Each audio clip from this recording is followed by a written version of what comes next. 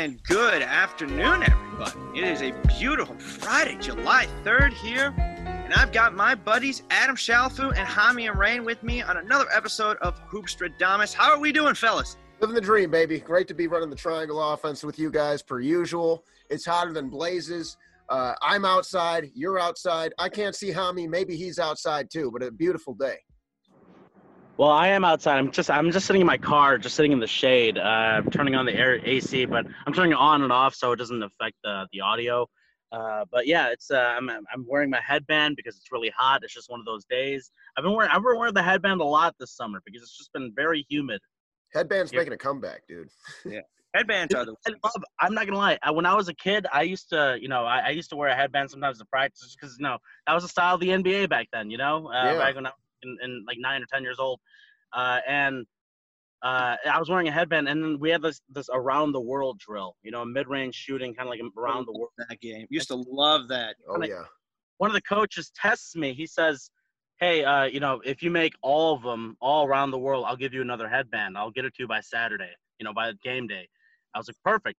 So I make all of them. Kid, I'm crazy. I make all of them, and this guy's like, "All right, yeah, I'll get it to you by Saturday." Still haven't got the headband yet. I figured you're still waiting on the headband. All right. Buy myself another. Go ahead, Hami. Go ahead and finish. No, I just said I had to buy myself another one. That was it. I have multiple now. All right, fellas, we were discussing this yesterday, and I think this is a good way to start off the discussion. We all know that the face of the league since probably, I would say, about 2008 has been LeBron James, Mr. King James. And we were discussing this, and Adam, I'm going to go to you first. Once LeBron James has left the game of basketball, or once he is not the player that he still is today, because I would say right now he is, if not the best player, one of the 2 or 3 best, who is going to be the face of the league? Yeah, man, I love that question. And for the first time ever, 2 Europeans come to mind. And I don't think that the world has ever been to a place where the best players in the world, in my opinion, the 2 best players, LeBron's obviously there too. But when you look at the young Bucks, right? No pun intended there, because one is a Milwaukee Buck, and that's Giannis. But the other guy is Luka Doncic. Giannis is obviously like further along into his prime. But when you look at Luka Doncic and specifically compare him to LeBron James, they're extremely similar. Luka Doncic is going to continue to put on muscle and get bigger and better like LeBron did. But what does Luka weigh right now? I mean, he's like 6'8", 230 off the top of my head. I'll fact check myself right now. But the dude is built like a tank. And like LeBron, he has incredible vision. He has incredible feel for the game. And even in his rookie year, you just saw flashes of pure brilliance that you don't typically see from a 19-year-old. And so I always talk about the time he throws an alley-oop to DeAndre Jordan. DeAndre Jordan doesn't even know it's coming because Luka Doncic, the 19-year-old, had a better court awareness than the veterans on his team. And DeAndre Jordan is no slouch. He's been doing it for a really long time. But when I look at Luka Doncic and I see a 20-year-old putting up like 29 points per game, close to 9 assists and just a little over 9 rebounds, LeBron wasn't even doing that stuff yet. And so I think that the global game is starting to take over. The 2 guys are Giannis and Luka. Everyone said enough about Giannis, and I've said plenty about Luka. But if I had to pick one between the 2, I'd actually go Luka just because I can't think of a time ever when someone this young has been this good. It took Giannis a few years. What's Luka Doncic going to look like when he's 24?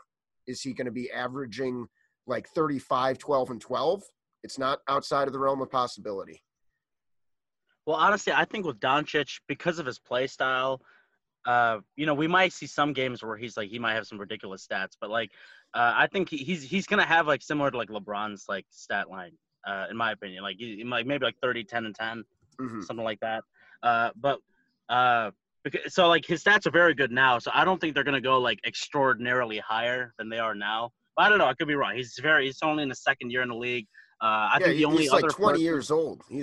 so the only other person who's like done stuff like this is probably like Derrick Rose or LeBron James, doing like stuff like this at a young age. And like Doncic just surpassed Rose for sure, but he's kind of like on LeBron's level right now in terms of like the impact he's made in the league already. But you mentioned the two Europeans. I think I'm gonna go with the American Zion because everyone loves watching this kid play, and it also helps that he's American. I think that's going to be a big part of it.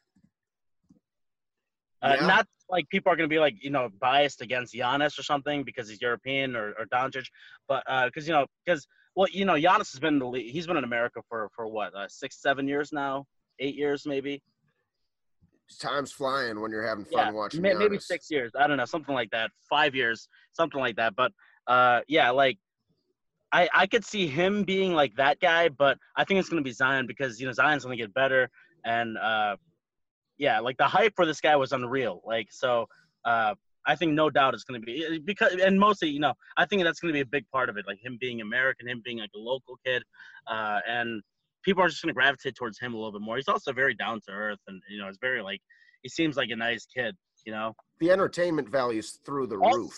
All these guys seem like good people, right? Like the league's in a good place. Yeah.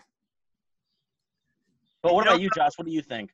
I think you guys both make excellent points. I think for the first time right now, I don't think there is a clear face. And and here's the thing with the NBA. The NBA has always had one player who has been the face, or you could argue there have always been at least 2 or 3. I think from 1999 to 2003, or 2002, I'd say it was definitely Shaq. And then I feel like from 2003 to about 2007, it was a combo of really basically Tim Duncan and Kobe Bryant. I think those are the 2 best guys who were kind of the face of the league, although Duncan never really wanted that spotlight because the Spurs were never the guys who were flashy. And Tim Duncan was not the kind of guy. He was marketable, but he was not marketable like a Kobe Bryant. And I think that is where also the NBA is really taken off, is the fact that they are so marketable, all these guys. Giannis is marketable. Zion, marketable, massively marketable. And Luka Doncic, with that kind of baby face look, much like Steph Curry, people gravitate toward that. And I think right now the good thing is there's so much time that we have to figure out where these guys fit in terms of who is going to be that star in the league. And one thing I was actually looking up, I'm trying to get it going. This computer is on. It's like Kobe Bryant after he tore his Achilles, guys. It's on Netflix. And it sounds like it's in the heat too. What are you trying to look up? I'm trying to look up what their points per 100 possessions were for Luka and LeBron during the season. So this is incredible to me. So this is Luka Doncic per 100 possessions. In his second year compared to LeBron James. LeBron James in his second year. Oh my goodness. Well, I'm seeing right here. LeBron James in his second year, 34 points per game, 9 rebounds, 9 assists, 2.8 steals per game, and just under 1 block. That's per 100 possessions, 47% shooting. Luka Doncic is at and this is 41.7 points, 13.5 rebounds, and 13 assists. Yeah. That's insane. Yeah. And at the same time, I also think we have to consider this is before the NBA went to an increased number of possessions. This is right when we started to see this is the first year after they implemented the new rules into the league. So we also, I think, have to factor that in. Teams were still not scoring as highly as they usually were. This is the first year when we finally saw a major score increase, and the Suns took advantage of that. But there were only 3 teams that averaged over 102 points per game that year. So right now, every single team, I believe, averaged over 102 points a game this year. So it's a major difference in the style of play, which I think really helps Luka. And I think if LeBron were playing today, I think LeBron would be putting up very similar numbers to what Luka is doing, maybe even a little bit better because – yeah, I agree. He's got one thing that he's the same basketball IQ as Luka. Granted, not as good. I think he wasn't as good a 3-point shooter, I think, as Luka is. Well, the thing is, so LeBron, his numbers were worse his rookie year versus Luka's, but then LeBron got that all the way up to 34% his next year. I love Luka, and I think he is a really good 3-point shooter. He's obviously taking way more than LeBron, but looking at those second years is very interesting because it tells two stories. One story is LeBron is an underrated 3-point shooter, and he always kind of has been. He only took 3.9 threes per game in that second year, but he shot 35%. Now you look at Luka, he's obviously taking tougher threes. These stats might not reflect that the numbers might say that he's worse than LeBron at shooting. He shoots just under 32% from three, but he's taken 9 per game. And anyone who's watching knows that they're tougher shots. But LeBron, I think it was a myth that he wasn't a good shooter, but I don't know. Well, probably maybe slight edge to Luka. Well, he had a pretty good mid-range game, but like he was definitely like even in like 2007, like he'd only shoot if he was like really hot. Yeah. So yeah, I didn't mean to cut you off though, Josh. Go ahead. No. It's just I agree. I mean, if we look at it, LeBron has started shooting more threes because it's part of the style of the game now. Yeah. And I think that's mainly the thing. We always knew LeBron was a decent shooter. Like Kobe Bryant was not really a volume 3-point shooter really until pretty much the mid 2000s, because that was not his thing. His thing was playing 22 feet and in, and that was the way everybody played. But then, once it was required for him to start shooting more, that all changed. Like, I want to show you an example. So another thing, we always emphasize how the 3-point shot has gotten so much more important. Mm-hmm. In 2004, 2005, the average team shot 80 field goal attempts and 16 threes per game. Today, 89 field goal attempts per game, 34 threes a game. Wow. So it's becoming completely different. I think it's become a completely different game compared to what it was. Back then it was half-court offense, isolate your best player, let him do what he wants, play in the post, and play first team to 85 wins. That was the way it was. Heck, when the Pacers played the Pistons in 2004, it was first team to 70. Yeah, for real. Now it's first team to 70 by halftime. So I think while I do agree Luka would be good in any era because he's so fundamentally sound, I do think if you put LeBron in his like a 20-year-old LeBron in this era, you're looking at 32, 10, and 10. I don't think there's any question about that because we all remember watching LeBron back then and just how insane he was athletically. Yeah, and that's why. Go ahead. It's kind of like, imagine if he's got Luka kind of fundamentals and then you give him Zion's dunking power and vertical. Yeah. What are you going to do with it? Especially by 2009. I think that series against the Magic was probably his best ever, aside from, the championship with the Cavs. But, I know people always talk about that one being like, we were ruined of a LeBron versus Kobe finals. We kind of were.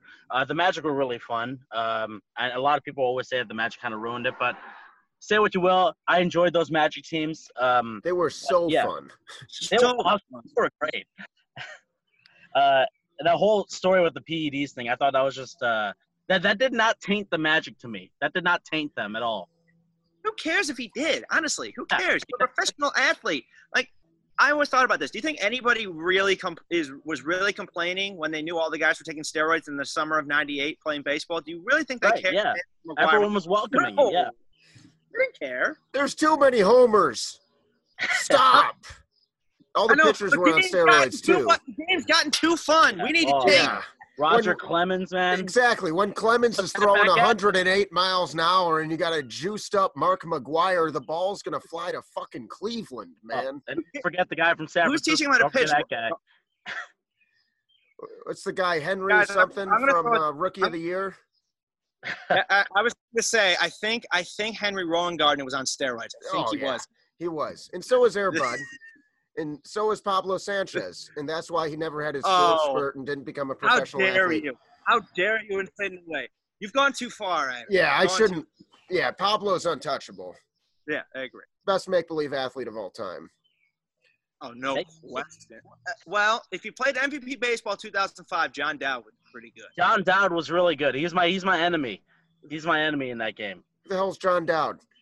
So back in, I'll tell you, For Barry Bonds.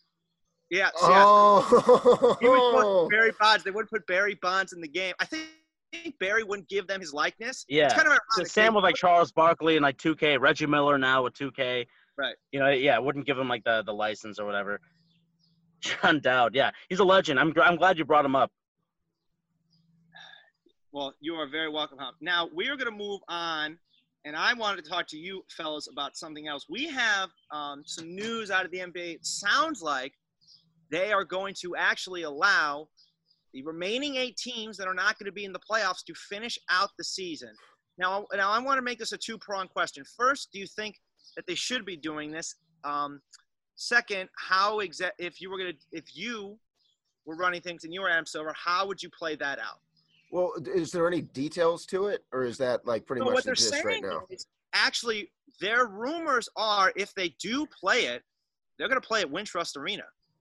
Wow. Yeah, I heard about that. Yeah, Wow. that's the rumor right now. They're going to play out I'm the not game. a fan. I'm not So a the fan. Bulls finished their season and stuff, is what you're saying?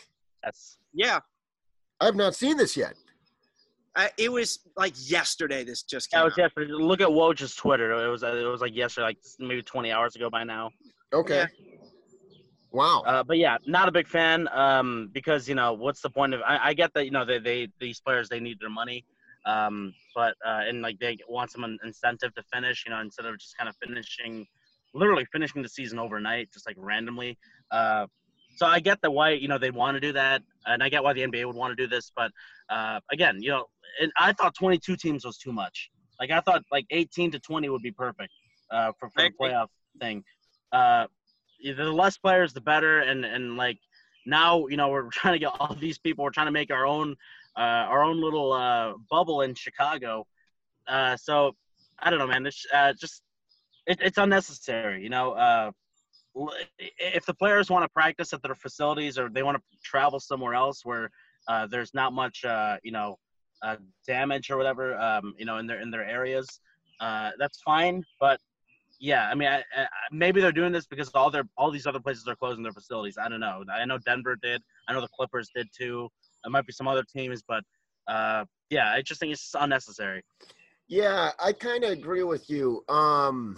I think that they're really trying to force it right now, and I think that things just get wacky when you try to force things, and I'm very apprehensive, not just about the other teams right now, but I'm apprehensive about whether or not there's actually going to be a conclusion in Orlando. You know what I mean? Because we're continuing to see random spikes with COVID, and I do not want to go down that rabbit hole. I don't want to turn this episode into a COVID episode. Last thing I want to talk about, frankly, but it does come directly into play, obviously, when they're trying to resume these games. I see why they're trying to do it. It will help because it's going to help establish odds for the lottery.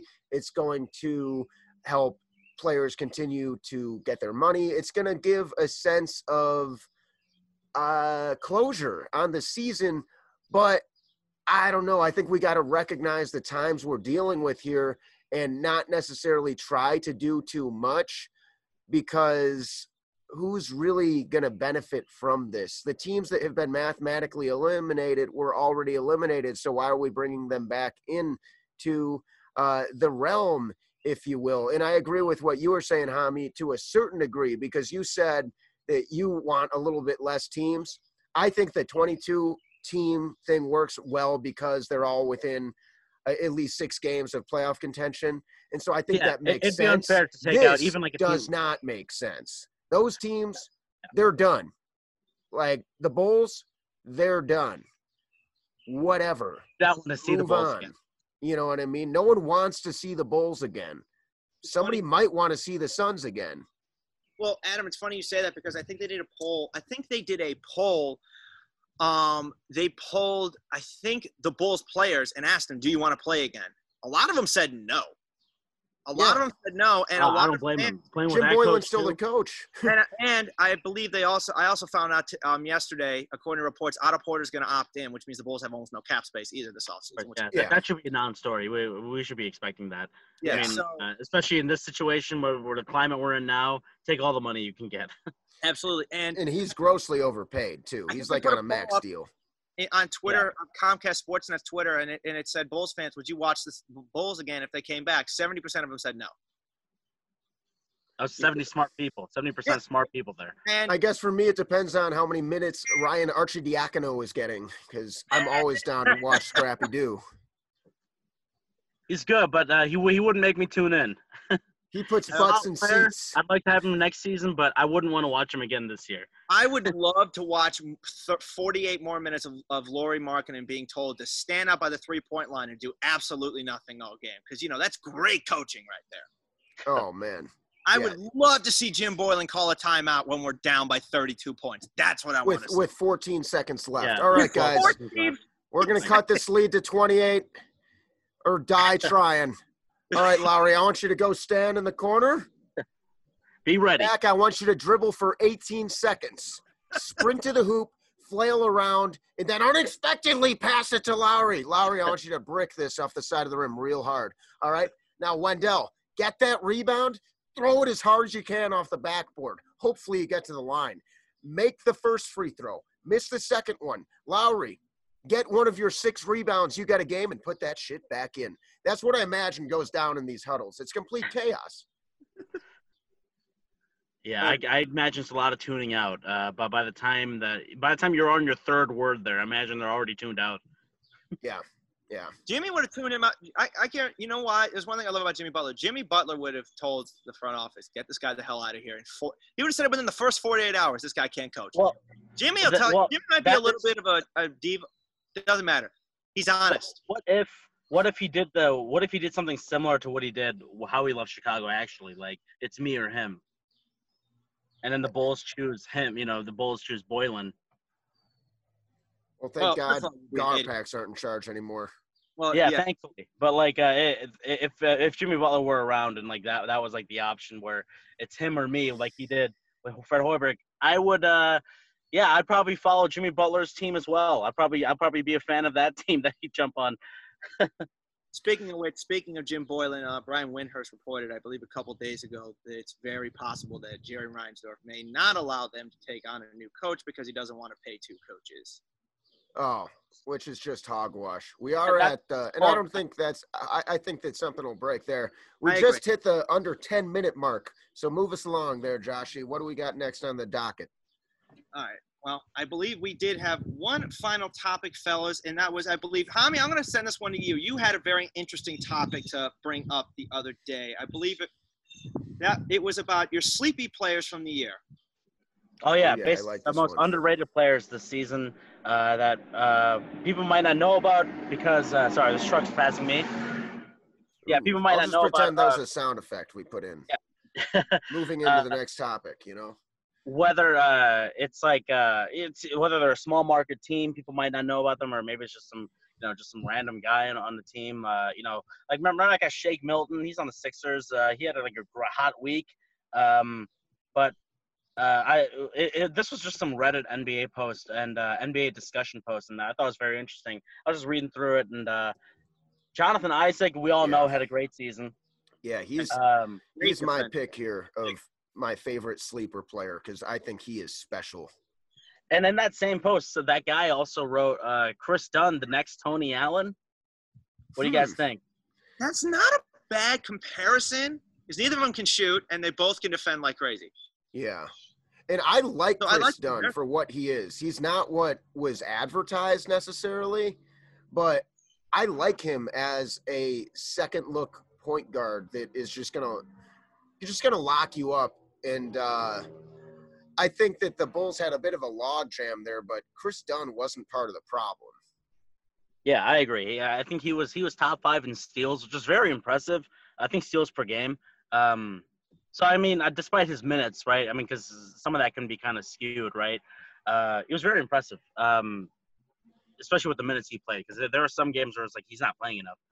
But yeah, like just a couple of different players. I can't remember who else was on that list, but Isaac and Chris Dunn were like the two kind of main talking points. And Isaac is like is great because like no one really like follows the Magic, and then he also had a season-ending injury, which is unfortunate. Mm. I love Jonathan Isaac, man.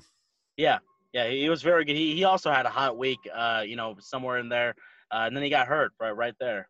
Well, he's just as far as versatility goes, he is, dare I say, the most versatile. I mean, he's not Giannis, right? But this is a guy who gets like over a steal and a half per game and close to 2.5 blocks. He's got a 7'1" wingspan. He can really guard pretty well 2 through 5.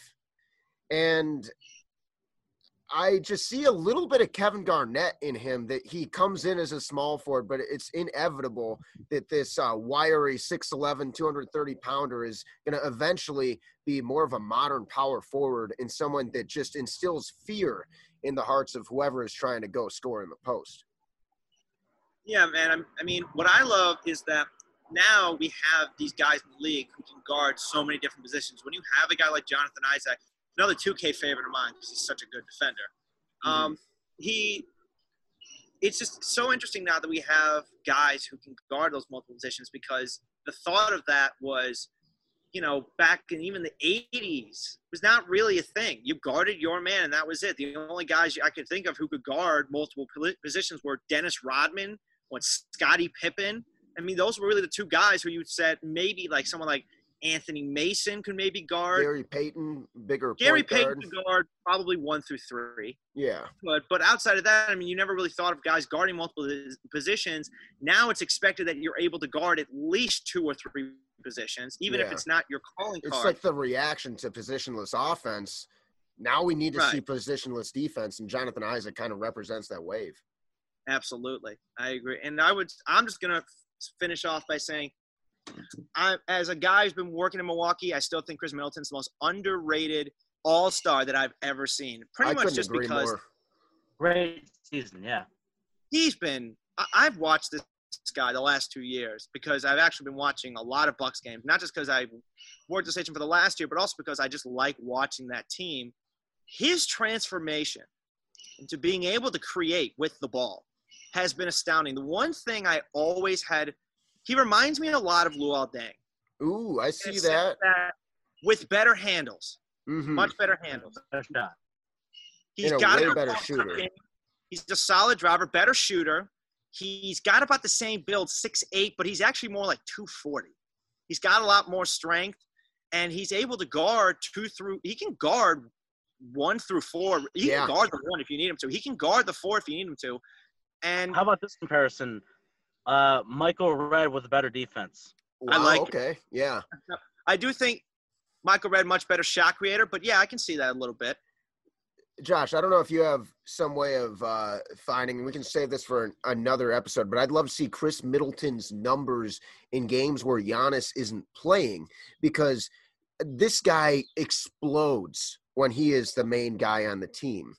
And I think we looked at that. I think his numbers when he's not on I think when he's out, I think he averages somewhere between 22 to 24 a game. Okay. Yeah, something like that. And but the thing with that Bucks team is, the thing that makes them so good is, a lot like Golden State, if one of their guys goes down, everybody else steps up because they're so good and so sound team-wise, because they have such good team chemistry. Team chemistry cannot be understated under any circumstances. I completely agree. Like, the reason why a lot of times, the 97-98 Bulls, for example, they didn't have Scottie till January, but they were able to figure it out. Why? Because they had team chemistry. They knew how to run things. They were so well coached. Mike Budenholzer with the triangle. When you have one of the best coaches in the league, and I remember when they got Mike Budenholzer, I thought they just put themselves in the finals. Yep. I had the exact same feeling, because all of a sudden you add a dude who the Bucks' only issue was it wasn't cohesive. They had all these amazing pieces and it made sense, but they didn't play as one. And so then when you added Budenholzer, a guy who is the best in the world, like D'Antoni he is known for his speed and his threes and stuff, but Budenholzer, it's more balanced. They're not one-dimensional, and they can share the hell out of the rock. And they turned into the best three-point shooting team in the league. They used Giannis as a force to create for other players, not just to dominate for himself. And Mike Budenholzer, you could tell me he's the best coach in the world right now, and I don't know how much I could debate you. He's on a very short list. By the way, 2-minute warning.